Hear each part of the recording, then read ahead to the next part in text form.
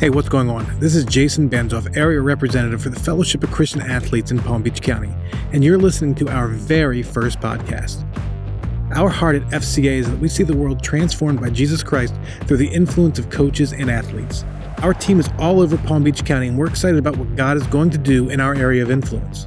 We have a lot of great topics and guests lined up for future podcasts, so if you could, subscribe to this podcast wherever you get them so that you can get notified as we post more. Now, I couldn't think of a better first guest for this podcast.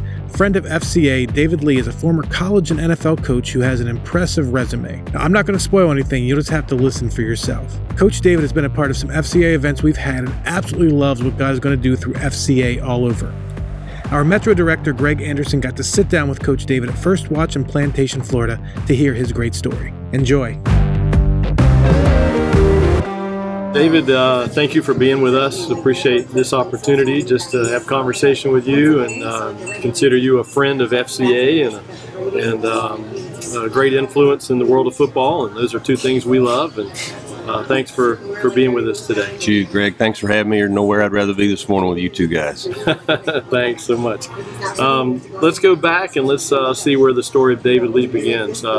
Take us back to Dexter, Missouri, and your first falling in love with football.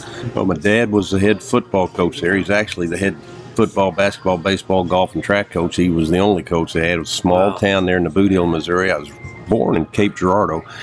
But I grew up, going to two-a-day practices and laying on the dummies and throwing the football on the side. And that's just, how I grew up. And until my eighth grade year, we left Dexter, Missouri, went to Pensacola, Florida, and I played all my high school ball in Pensacola. Nice. Good team there?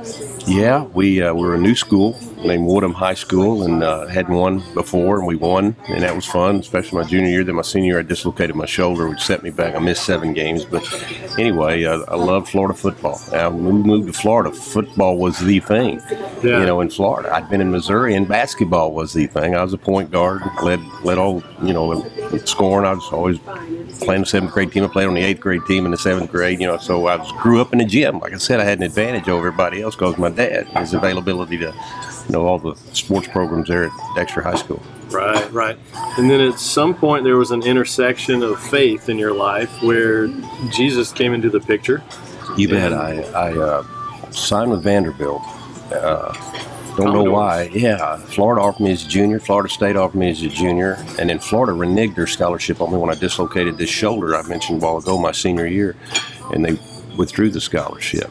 And but I chose Vandy over Florida State and wanted to play in the Southeastern Conference. So, long story short, basically me as a high school kid, I fell in love with throwing a football to the point where I quit playing basketball as a senior because I just wanted to throw football every day. And I did that, and I was, so preoccupied with if I practiced good, I was in a good mood. It dictated my life, though I didn't know it, but it was. And so when I went to Vanderbilt, I went there there was a running back that played at Fort Walton Beach Choctawhatchee High School named Jamie O'Rourke, who I'd played against, had signed to Vanderbilt the year before. And he convinced me on my recruiting visit. He said, "David, you'll start here as a sophomore. You were ineligible then as a freshman." He said, "You'll start here as a sophomore. So all we need is a quarterback." He said, "We got everything else we need." And he was a great running back. I mean, a great all-state, first-team all-state running back from Choctawhatchee there at Fort Walton. So I chose Vanderbilt and went up there. And my freshman year, I redislocated the same left shoulder. I'm a right-hander, but I and so I had surgery. They said, "We got to fix this," and it was surgery. I was out the whole semester. Grades were awful. I had 2 D's, an F, and an incomplete, and wasn't happy at Vanderbilt. Wanted to transfer, and Florida State told me, "You get your grades up, you can transfer." And a couple other places I called and I visited, and so anyway, finally my sophomore year, I got my chance the 3rd game, and I had the head coach, Bill Payson was the head coach. Steve Sloan wasn't there yet. Bill Parcells wasn't there yet. That star-studded staff that became a bunch of stars were a year away. And the head coach called me in the 3rd game, said, "David," he said, "we need some passing going. And you're a passer." He said, "You're a drop-back passer." He Time said, to throw it, "We're going to put you in. You're going to start this week." And so I went in the game. Greg, it was a Virginia game at home. And we won the game. We hadn't been winning, but we won the game. And I went 0 for 10 passing. I didn't hit a pass the whole night. And I remember we won the game against Virginia. And I threw one long bomb. It got intercepted. Then I had a couple drop. The night was over. I went 0 for 10. The next day, the Nashville Tennessee, in the newspaper had headlines, Lee Hurl's first shutout of football season. And I read that, and I'm telling you, the confidence just oozed right out of me. Everything I'd ever wanted was to be a starting college quarterback. That's all I wanted, Greg. Yeah. You know, so in that off season, a guy named Bo Patton, and there was another man I got to mention, Frank Hart Smith, Pogo Smith. Anybody in Nashville that hears this podcast will know who Pogo Smith was from years gone back. He started and he built the FCA, and he would come into our dormitory. And I can remember on Wednesday nights, about 8 o'clock, him knocking on my door. I said, "Oh no, it's that Pogo guy again." And, you know, and he's always trying to get me to come to an FCA meeting. I might have went to one or two. I don't know. You know, wasn't really comfortable anyway. So then this big linebacker on our team, again in the off season after that football season, they fired the Vanderbilt staff. They hired this new staff. Steve Sloan, guy played quarterback for Bear Bryant there at Alabama, played right between Namath and State, but he won the national championships for him because the other two usually got suspended by the bowl game for doing something crazy. And so Steve was our coach. He was a strong Christian. I'd never been around kind of an influence like Steve, and he was a quarterback guy, and he coached the quarterbacks, but he called the plays too. It was awesome. He was like the offensive coordinator. And so anyway, I was so fired up about him coming. That spring, before Steve was hired, a guy named Bo Patton. Bo was the linebacker on our team's best defensive player on our team, but he was a Christian, and I didn't get too close to Bo because he's always carrying his leather Bible around with him and talking about Jesus, and I wasn't comfortable with him. He was that guy. He was that guy, the guy to stay away from. Yeah. You know? And so he knocks on my door. He comes in and right, I don't know, it was probably February or March, you know, of 1973, and he came in. He said, "You know, David, I wanted to talk to you," you know, and he started sharing Christ with me, and I ran him out of my room. And then he came back the next night, again, saying the same stuff, you know, and he mentioned something. He said, "David," he said, "I want to share this with you." He said, "Because it's obvious." He said, "You throw in the snow out there right now. In the winter, you're out there. I saw you in the stadium throwing with Dietrich." Da-da-da. He said, "Have you ever thought about giving Christ your life? Have you ever thought about seeing what kind of quarterback he wants you to be? Because the one you're trying to be, you're screwing it up." I just wanted to tell you that. And so I said, "Get out, Bo," and I ran him out again. Well, he comes back the third night, and he's got another guy with him. He's got that guy that recruited me, Jamie O'Rourke, from Choctawhatchee, Fort Walton Beach. Now, look, I knew O'Rourke. He and I ran together. You know, we'd go to Florida State on spring break to see the girls, and he had a convertible, and, you know, I enjoyed life with Jamie. Well, Jamie's with Bo, and they're both in there. And O'Rourke's got a Bible in his hand. I'm freaking out looking at this guy. Well, O'Rourke has just shared with me that he's just asked Christ into his life, and he's changing who he was, because he wasn't a real popular player on the team, but a heck of a player, okay? But I liked him because of the charisma and belief and the confidence and the swagger he had. He was a handsome-looking guy. Yeah. And anyway, so Jamie's and I are about to get in a fight in my room, a physical fight. We're about to hit each other over this thing over Christ. Wow. And then I run them both out. I'm waiting for them. I'm ready the fourth night. I know they're coming back, and they don't come, Greg. You know, they don't come. And so I started thinking about that one thing that Bo said. And then I saw Jamie change. I could see it in his eyes. He was a different guy, different person.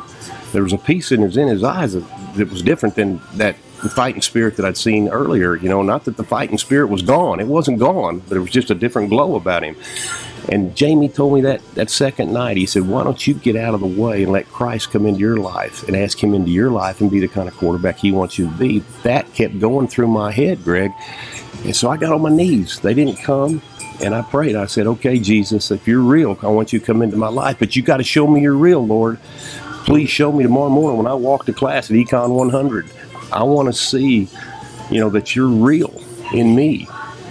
Because when I was 8 years old, Greg, I grew up in the Baptist church, and we had a revival guy named Brother Red. And Brother Red came to town, and man, he was preaching about hell and how it was hot, how it was fire, and it was burning. And I was 8 years old. I ran up there at the end when he said, "You want to get saved? Come on up." Man, there was a slew. There must have been 50 of us up there in a small church. Yeah. Signed me up. He asked me, put his arm around me. He said, "Sonny, why'd you come up here?" I said, "Because I want to burn up in hell." And that's all I knew as a Christian my whole life. But I mean, I didn't know the thing that Bo and Jamie and them were asking, because the next morning when I walked to class, the first thing I saw them walking to class as girls. I looked at the girls.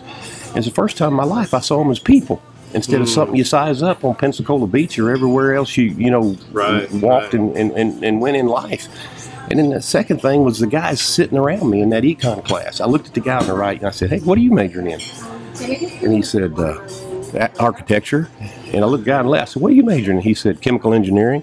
And the guy on the right punched me and said, "What are you majoring in?" I said, "I don't know. I just came here to throw football." And that was about who I was. Yeah. My God was football, Greg. It was totally football. And I prayed that prayer.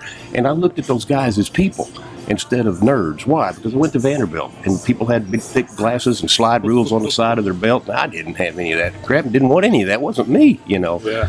But I started seeing them as people, and I started seeing girls instead of objects, something to size up, as people. And it was really cool. Yeah. It was really different. And so through that, I got to develop that personal relationship with Jesus Christ, and then understood and started learning about there was a three-pronged deal. There was a God, there was a Son, Jesus, who saved all of us. But if we would just accept, Christ in our life, as somebody who could give us salvation, as plus all the things of me trying to turn football over to him and see what kind of quarterback he wanted to make me. Well, those things interested me big time. And so there I went on my way. Well, my junior year, I didn't start. I played only 16 passes the whole year. I wasn't good enough to start. But I thought I was way better than the other guy, but I wasn't, And in my senior year, it all happened. And I led the SEC in passing. We went to the Peach Bowl. I was a captain of the team. I got 59 out of 60 votes, and I didn't vote for myself. Wow. Yeah. And MVP, I married the girl that I shared Christ with. She was an atheist, devout atheist, Lynn Kazanowski, Polish girl. Prettiest girl you ever seen, prettiest girl on campus. I looked at her, I hadn't met her in 2 years. I said, "Lynn," I said, "where have you been hiding for 2 years?" She said, "I've been right here." I said, "You don't go to Peabody?" Which is school across the street. Well, that really insulted her. I didn't know she got a full academic scholarship from, to Vanderbilt. Yeah. She said, "No, I didn't go to Peabody." Boy, she looked at me like, I was a jerk. I said, "Well, where have you been hiding?" She said, I've been right here. Well, God was hiding her obviously from me. Yeah. So I start, I asked her out on a date. Well, she's an agnostic.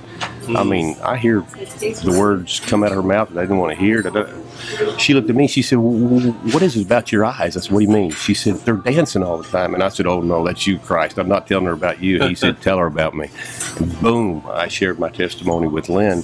She, about 2 weeks later, became a Christian. And Greg's the biggest miracle I see every day in my life in her is she has never, ever said one curse word, because she was bad before. I mean, I could hear the curse words in her. One of the first 2 weeks I was, courting her for another word, but never a D-A-M-N word, S-H, nothing, ever to this day out of her mouth here 47 years later. I mean, she's a saint. She's a prayer warrior. We got 14 grandkids. We had 4 children. But long story short, that senior year when I gave my life to Christ, I can't tell you how many times I'd pray for again, "Dear God, dear Lord in heaven, give me your vision.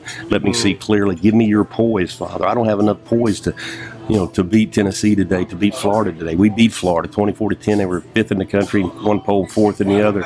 And I would have asked him to play through me. And I mean, we're playing Tulane for the Peach Bowl. We get it. We win. We get it. We don't. We don't. And the game comes down. The last play of the game is a 2-point play. And it's a play that the coach called. And I prayed all the way to the sideline, "Lord, just play this play through me. Give me poise." Because he called the play all the way back to the huddle. I'm praying. It took forever to develop with a tight end, blocking and then releasing and coming to the back of the end zone. And I bet I held the ball for 4 seconds, and they're all over me, and I threw it, we hit it, we won the game. But that was a perfect example, letting Christ play through me, see through me, give me poise. I said, man, I want this relationship forever in everything that I do. And Greg, that's a long, long answer to your question, but no, I love it. That's where it happened. That's a great story, and here's what I love about it, David, is you admittedly said football was a God, little g God in my life. And when you came to the real God, Jesus, in your life, surrendered to him, he actually kept you in football. He didn't move you to an African village and you became a missionary for Wycliffe translators or whatever. God kept you in a place where you're passionate. And I know from conversations with you, when you talk about football, you light up, you get excited. So now, God still has you in the world of football, and you're finishing up a college career. And then take us, what was the next chapter and how, again, was Jesus lining up those steps in your life? No question. It was a draft, and the Chargers called me and wanted to know where I was going to be the night before the draft, what my number was, all this phone number. Yes, this is the right number. It's a good Yes, absolutely. So, hey, my wife and I sat right by the television, watched it was then 17 rounds. I'm marking my age here, Greg. 17 rounds in the draft. Nobody called the first night. And I just remember praying really hard. I said, Lynn, I just want you to agree with me. And of course, she was like, I know you're going to get drafted, And I just prayed, Lord, because I really had an interest in coaching. Because of the influence Steve Sloan had on me, I actually named my son after him, Brian Sloan Lee. And because he touched my life in such a way, it was unbelievable. I can remember walking in his office one day and saying, hey, Coach, I said, hey, I'm the best quarterback you got. And he said, no, you're not. I said, yes, I am. He said, no, you're not. And I said, I am, and you don't know it. Everybody on the team knows it. They tell me. I said, but you don't know it. And he said, yes, you do. When you're this much better than him, you're going to play him. And he said, don't you know, David, you're a Christian. God's got a plan for your life. And, Greg, I was frustrated. I looked back. I said, yeah, Coach, but you're getting in the way of his plan. But that's where I was. And so that was such a big thing for me to play and have that year, because it threw me right into a deal where either I want to coach or I want to play pro football. And I said, wait a minute, Lord, you're in the middle of this thing. You want me to play in the NFL, get me drafted tomorrow. If not, I'm going straight to UT Martin. And if Steve Sloan left, went to Texas Tech, he wanted me to go be a GA, Parcells and all that bunch. And so I go to UT Martin because I can coach quarterbacks and receivers and tight ends. And we didn't have but 3 coaches on offense and 3 on defense, but it was either go and get thrown into the fire and learn how to coach, or go out to Texas Tech, be a graduate assistant, run back and forth to the airport carrying film, be shipped out to the opponent the next week, those type things. Yeah. Parcells coffee boy or whatever it was going to be. That was my life. I did that. Okay, Greg, what that was like. So that's what spurred me into coaching, and I went into coaching at UT Martin. George McIntyre was our secondary coach. His son Michael's new head coach at Florida International University right down the road from us. That's cool. George, a great Christian, gave me that opportunity, and it worked out for me because I got to learn to coach. So 2 years later, I'm coaching quarterbacks at SEC, in the SEC back at Vanderbilt, coached at Ole Miss, coached at Arkansas, God moved me all over the place. And it's always, sometimes we wouldn't win, but it was a kid that God used me to lead to Christ somewhere, and He puts me where He wants me, and I didn't always fit at the time, but I can look back now and see it crystal clear, everything that He made. I just trusted Him, Greg. Yeah, and I'm thinking about maybe somebody listening to this podcast, and they need to hear that. And there's a scripture that says, trust in the Lord with all your heart, don't lean on your own understanding, in all your ways acknowledge Him, and He'll direct your paths. And that's exactly your story. God's directed your path, and on to the NFL. Take us to the NFL and give us a snapshot of. Well, Coach Parcells became famous in the pro football level, and he came and got me right after 2007. I was at Arkansas. 2001 and 2002. Had a quarterback named Matt Jones, first round draft choice guy who played quarterback for us, played receiver in the NFL, and from there with Parcells, I wanted the guy in the 5th round. Sean Payton wanted him in the 5th round, got him Tony Romo. Nobody drafted him. Mm-hmm. And so we got him as a free agent because Sean had gone to his school, Eastern Illinois, and had really done a great job pre-draft of telling Tony, hey, Tony, our quarterback situation is such that you're going to play a lot faster here than everybody else in this league right now. We were depleted quarterback-wise. We had Quincy Carter, but he got kicked out of football for, had substance abuse problems. He's doing better, way better now. He's a Christian. He's fired up. He's sharing. He's a high school trainer of quarterbacks in Dallas. But anyway, he sent me. God sent me with Parcells. Bill called and said, "Hey, David, come here. I want you to, work with these quarterbacks. You're going to be a quality control guy and learn the league." And it was totally different. He introduced me in front of the whole staff. He said, "This is David Lee. He's from Arkansas. He's a college guy." He said, "He's like a ball in high grass. He's lost." That's how he invented me. And we had a staff unbelievable. There was about 8 head coaches on. Sean Payton's on that staff, guys. Mike Zimmer was on that staff. Tony Sperano, Todd Haley. I can go on and on. Wow. We had Paul Pasqualoni, Syracuse. We were all there together. I was at UTEP. Anyway, so that we had at the time we had Vinny Testaverde. Then the next year we had Drew Bledsoe, and then Romo pops up on the scene there into his 4th year finally. And I had a great deal of time spent with him, just developing him, changing his release totally, which takes a lot of muscle memory, which took time to get him ready to go where he could hit what he was aiming at. In the NFL, those guys, there's about 10 or 12, Greg, and they can hit what they're aiming at when they want to right now. And the other ones are all struggling to find that. But Tony, it took that length of time for him to do it. Then we left there and went to back to Arkansas 1 year, 2007, which is where I picked up the Wildcat from Houston Nutt. And then, bam, it was to Miami in 2008 because Parcells became the vice president of football down here. And he actually hired me, and my wife and I went down there 2 weeks before we even had a head coach. I didn't know who he was. I just trusted Bill. So she and I sat and ran around Fort Lauderdale, Miami, loved the area, fell in love with it after growing up in Missouri and freezing my butt off. So anyway, long story short, there was Chad Pennington was the big guy that, the Jets cut him. We picked him up on the waiver wire, and man, we won the AFC East our first year, and we got stuck in the middle of it. And you were talking about being in the Wildcat, and we're into our first two games. We're 0-2. We've rushed for 31 yards. And I had presented the Wildcat to the new staff. Dan Henning was the coordinator. He absolutely loved it, but our head coach, the late Tony Sproul, didn't like it. He said, "David, this ain't pro football." I said, "I didn't say it was pro football, Tony. I said it was a knuckleball." I said, "It's a knuckleball that you throw in there with your offense, which is unbalanced. It's got a motion, and you say one word, Wildcat, and everybody knows what to do, and just tag the play at the end." And we sprung it on New England. I shared it with Brian Flores 3 years ago, and I worked with Brian. And we laughed, had a big laugh. We just looked at each other and laughed. I thought he wanted to hit me, but I brought, he knew who I was and what we had brought from Arkansas, and it turned our whole season around with 11-5, won 9 of our next, 11 games, something unbelievable that happened there for a couple of years. Then everybody in the league caught up with it. But then I left there, and gosh, I coached Ryan Fitzpatrick in Buffalo. Worked with the Jets, great relationship with Rex Ryan, really working with Greg. Josh McCown was one of our quarterbacks. We've had Tyrod Taylor, was a 2-time Pro Bowler at Buffalo. And anyway, just the course of, just putting who God put in front of me. There was always reasons for why he put who he put in front of me, and just the ability to fundamentally get guys better. That's what's missing in the NFL to me. Is there's a lot of quarterback coaches. Everybody's an X and O guy. If you don't know X's and O's, nobody's going to hire you. But how many guys can get somebody better fundamentally? Because I coached the wishbone for 14 years, I had to get everybody better. Great Christian, Kenny Hatfield. He's going to recruit a quarterback that could fly and make two guys miss on every play. I mean, could run. He didn't care if they could throw it across the street. He told me that was my job to get them where they could throw. And so that's for 12 years, that's what I did, and it really helped me in the NFL to I'm still in it, so we'll see. Yeah. Well, I'm so glad God has you here.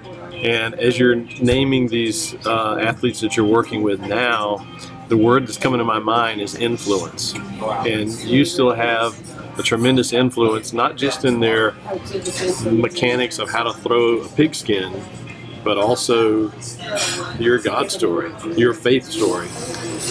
It's evident, that Christ is a priority in your life. As you interact with these athletes, you have opportunity to influence them. And it's really what FCA is about. That's exactly right. It's helping coaches and athletes come to that place in their life where they have a relationship with Jesus Christ. And then we integrate them into a church, into a community of faith. So, David, I just want to thank you for this conversation. It's been so great. As you've recounted your story, I'm getting excited. Football season's upon us here soon, and thank you for the influence in the world of football and in the world of faith. We appreciate that. Well, Greg, I just want to thank you for your commitment and your love for the Lord. And anybody that's been around FCA knows that they don't pay you six figures to do what you're doing, and there's so many pro athletes. I just want to speak to you for just a second. I mean, I don't have to tell you guys. There's zillions of you 100 miles north of us in Miami and in these 3 counties put together, Broward and West Palm Beach. Get involved and call Greg Anderson and see if you can speak and share your testimony with these young people, because hey, they don't know who David Lee is, but they know who you are.